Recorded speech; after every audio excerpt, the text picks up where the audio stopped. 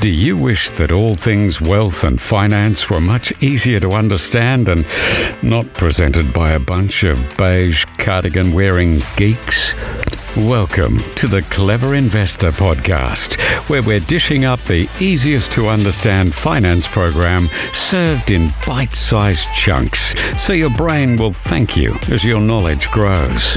Hosted by the brilliant Owen Taylor, a multiple award-winning expert with a glorious knack for explaining the complex world of wealth in the simplest of ways. Hey Clever Investors, and welcome to another show. So over the last few weeks, we've had the Reserve Bank of Australia move the cash rate, and you can see previous shows about what the Reserve Bank actually does and what the cash rate actually means. And now we've got the flow-on effect then that banks are then starting to move up their interest rates. And there's going to be a bit of a marketing game that all of the banks and the other providers play with, trying to make the other ones look bad and trying to make themselves look brilliant. As my top tip was always, don't panic on these things.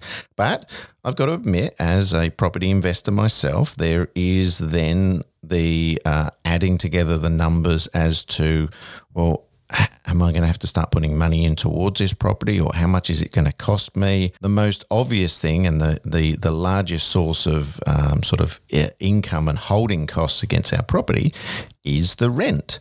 So what's happening to rent? Well, interest rates are then rising, because whilst the bank can put up my interest rates each month, I can't go and put my rent up each week, can I? Because my tenant's in a contract for 12 months, 6 months, whatever. So I thought I'd get my friend and really the country's leading expert on the rental and the leasing market. I thought I'd get Helen Matsoukas on the phone. I've known Helen for many years and she's greatly admired within the industry. And I put this question to her. Hello, this is Helen. Helen, it's Owen. Yes, Owen. Hi, how are you? I'm good, but as you know, I'm a property investor. Now, should I, in your opinion, from the rental side of things, should I be worried about the effect that the cash rate rises and therefore my bank's going to put up the interest rate on my investment mortgages? Should I be worried about my ability to hold this property then? Because I can't put the rent up next week.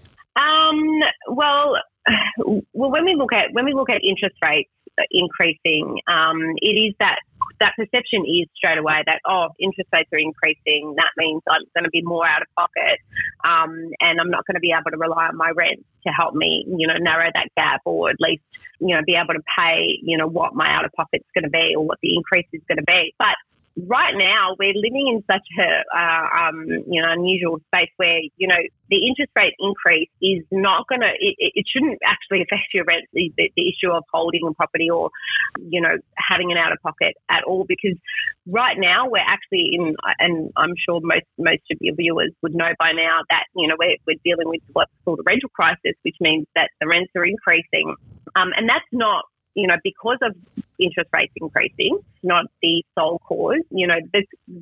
It's actually a number of colliding factors, and I, in a short answer, would say to you, absolutely not be worried. As you would know, and a lot of our clients know, they get stress tested when they go into this investment space. So our investment property specialists, they put all their numbers, all our clients' numbers together and stress test them to ensure that if an interest rate hike was to happen, that they would be ready for it. They would be able to still be able to manage it based on no rents increasing. And now we're actually in a position where we're actually seeing rents increasing quite rapidly. I think it's not even going to make the interest rate increase an issue for investors. To be honest, I think you're good. So when you said that we've got a rental property shortage, how's that happen? Yeah.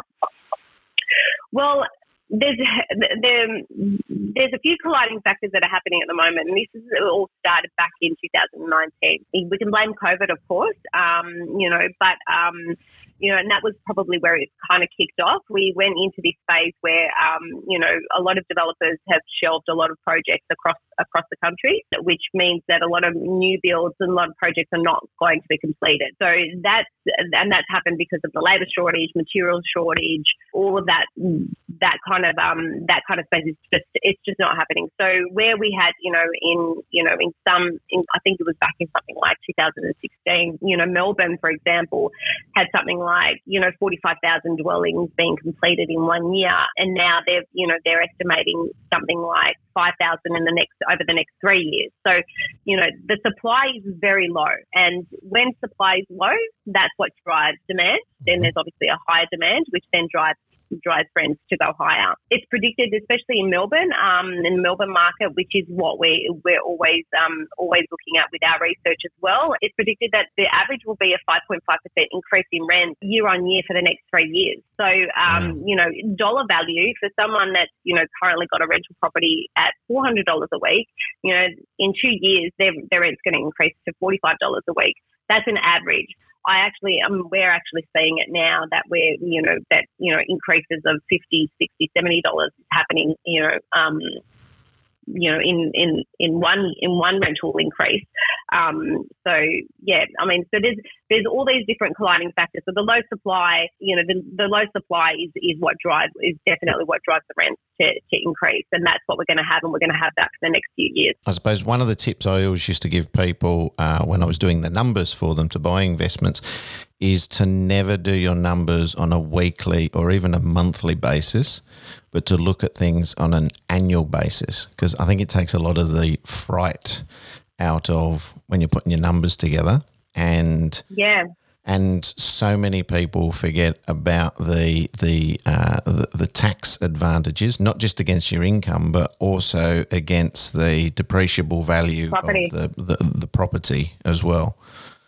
Yeah, absolutely. I mean, and that's something that, we definitely, we work all our numbers on. And like you said, it's an annual thing, because you do have to take that into consideration when you are, when you do become an investor, because it is massive. It definitely helps you hold your property over the year and helps you, service that property. So, it's they're all these little takeaways there. It all goes together with making sure that you can manage, having that investment property, and it's working for you, which is what you want it to do.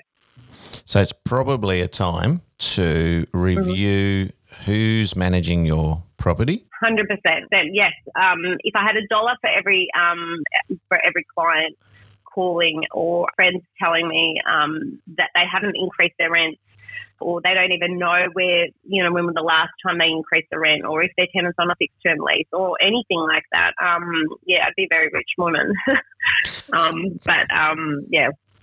So another thing that I hear from friends that some of them I've helped put into investment properties, and some of them have got their own, is they feel a little bit of guilt when they're told that they should put the rent up. What have you got? Have you got anything to say? Like, how can you help them to get over the fact that they shouldn't feel like that? Yeah. Look, you're an investor and I'm an investor as well. And I battled with this, especially because, my tenant actually, he lost his job during COVID, and luckily for us, we were able to give him some assistance. But now, when I look at, I've got to look at it as a business decision, and and I am trying to, you do feel guilty, because you do have to, put that extra pressure, or we feel that we're putting that extra pressure on the renter, because you are going to increase the rent, and we're talking substantial increases. We're talking $20 plus a week, where I'm a mum, I've got kids, I know what $20 to them sometimes looks like when I take them to the shops and say, here's $20, go and play or do something. And then you think about that and you kind of go, well, can I manage this? Can I carry the risk of not increasing my rent? But then what if I get stuck? Or what if, so yeah, I mean, the guilt is going to always be there. It's there with anything, I guess. But, I think renters now are, well educated enough to know that, everyone's feeling the pressure. We're all feeling the pressure financially in some way or form. And the perception is that landlords are these rich people that just sit back, collect rent and, sip cocktails on the weekends. That's just always been the way. They don't actually realise that they're sitting down with an investment property specialist. They're basically going through, they're scrutinising their numbers. They're trying to build something for their future. And as a result of that, they are buying a property to rent out to someone so that they can help them pay that mortgage. So I think if people understand it that way or take it on board on that way, thinking that I'm doing this for my future so I can help, my family, there's options for them. I think it's just an easier way to kind of absorb it and kind of take it on board. But I think look, financially, if you can, do minimal increases, definitely let your tenants know that. But again, if you have to increase the rent, I think, again, the communication needs to be through your property manager so that the property manager can effectively communicate to the tenant and say, look, your landlord's extremely happy with the way you're keeping the property. Unfortunately, they're looking at what's available in the market and where everything's at and what they need to do in order to deal with all the increases that are happening around us. They're going to have to increase the rent. I mean, the reality is that tenants are so aware at the moment. They know exactly what's coming. They're very well educated. They know that there's a low supply. So I think a majority of them would make that decision to go, okay, well, I'm just going to take this rent increase. And you know what? The legislation's there to cover them if they think that, an increase is too high, because there's that side of the scale too where you do find landlords will jump on the bandwagon and go, we'll increase the rent by $100 a week, and that's not necessarily the right way to do it. So, everyone's protected as such. So I don't want people to feel bad about it. Yeah, no, I mean, that's what we want to talk about on this podcast is sort of the balance of both sides. And I have heard from, people over the years where their landlord, and most of the time, in my experience, is when the rent for somebody has gone up by an exorbitant amount, it's often when the owner is managing the property themselves and probably not giving themselves the best advice. Yeah. Yeah, I would think so. Well, in their eyes, they have. Yeah, absolutely. I mean, and then it comes back to bite them, to be completely honest, because the legislation is so strict and so stringent that, everyone has an opportunity. I mean, any landlord that increases the rent to a ridiculous amount, they need to justify it. So, they have to, and not by justifying saying, well, you know what, I need to go on a holiday and I won't be able to afford my mortgage because I'm saving for a holiday. They need to justify in the sense of saying, well, this is market rent. I've reduced the rent to deal with the effects of COVID. Now I'm increasing the rent. I'm giving you the required notice, and my property is available. The rent that I'm asking for is the same as what all the other properties around me are available. Now, if you don't have that proof, then you're definitely setting yourself up to fail, because that just won't get increased. And then you're basically you've got a tenant now that's aware of the landlord perhaps taking advantage of a situation, which is, never good, because that tenant's just going to keep on going back to, the VCATs or the QCATs and, make that argument every time. I think from my point of view, whenever my agents have told me that, they recommend the rents going up, they give me the justification, and my goal is to try and keep the same tenant. If the tenant's been good, then I'm not going to be silly with pricing my property out of reach for them and sort of risking not having a tenant for a week, 2 weeks, 3 weeks, 4 weeks. Yeah, absolutely. I mean, I know a number of landlords. One in particular, which is our general manager, Natasha. She won't mind me mentioning this, but she's got a fantastic tenant that's living in one of her properties in Brisbane. He's incredible. He keeps the property extremely well. Gets it professionally cleaned. Doesn't the place looks brand new, and I think it's like 5 years old or something. For Natasha, that's important. So her rent increases have been very minimal, to the point where I've said to her, you need to increase the rent. It's below what it should be.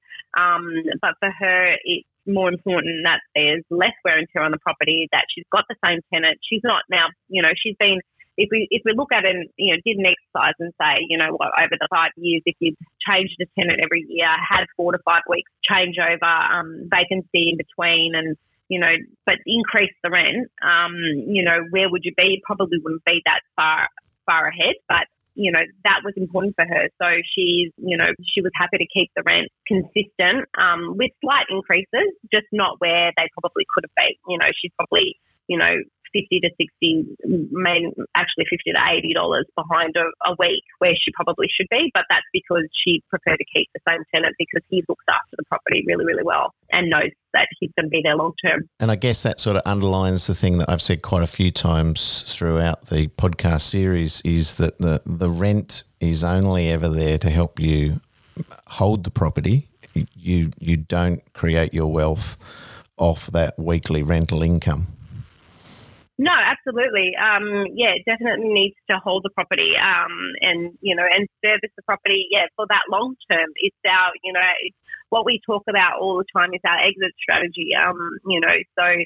Making sure that we buy the right property, and we're doing all we can to ensure that we hold it for long term to reap the rewards at the end. So yeah, absolutely. I agree with you. Thank you, Helen, for your time. You're so what you don't know about the rental market could be written on a pinhead with a pneumatic drill. Thanks, Owen. All right. Have a good day. Thank you, and I'll pick your brains again on another podcast. You have been listening to the Clever Investor Podcast, proudly sponsored this week by Blue Wealth Property. Are you ready to start a new investment journey? Get in touch with the industry leaders, Blue Wealth Property.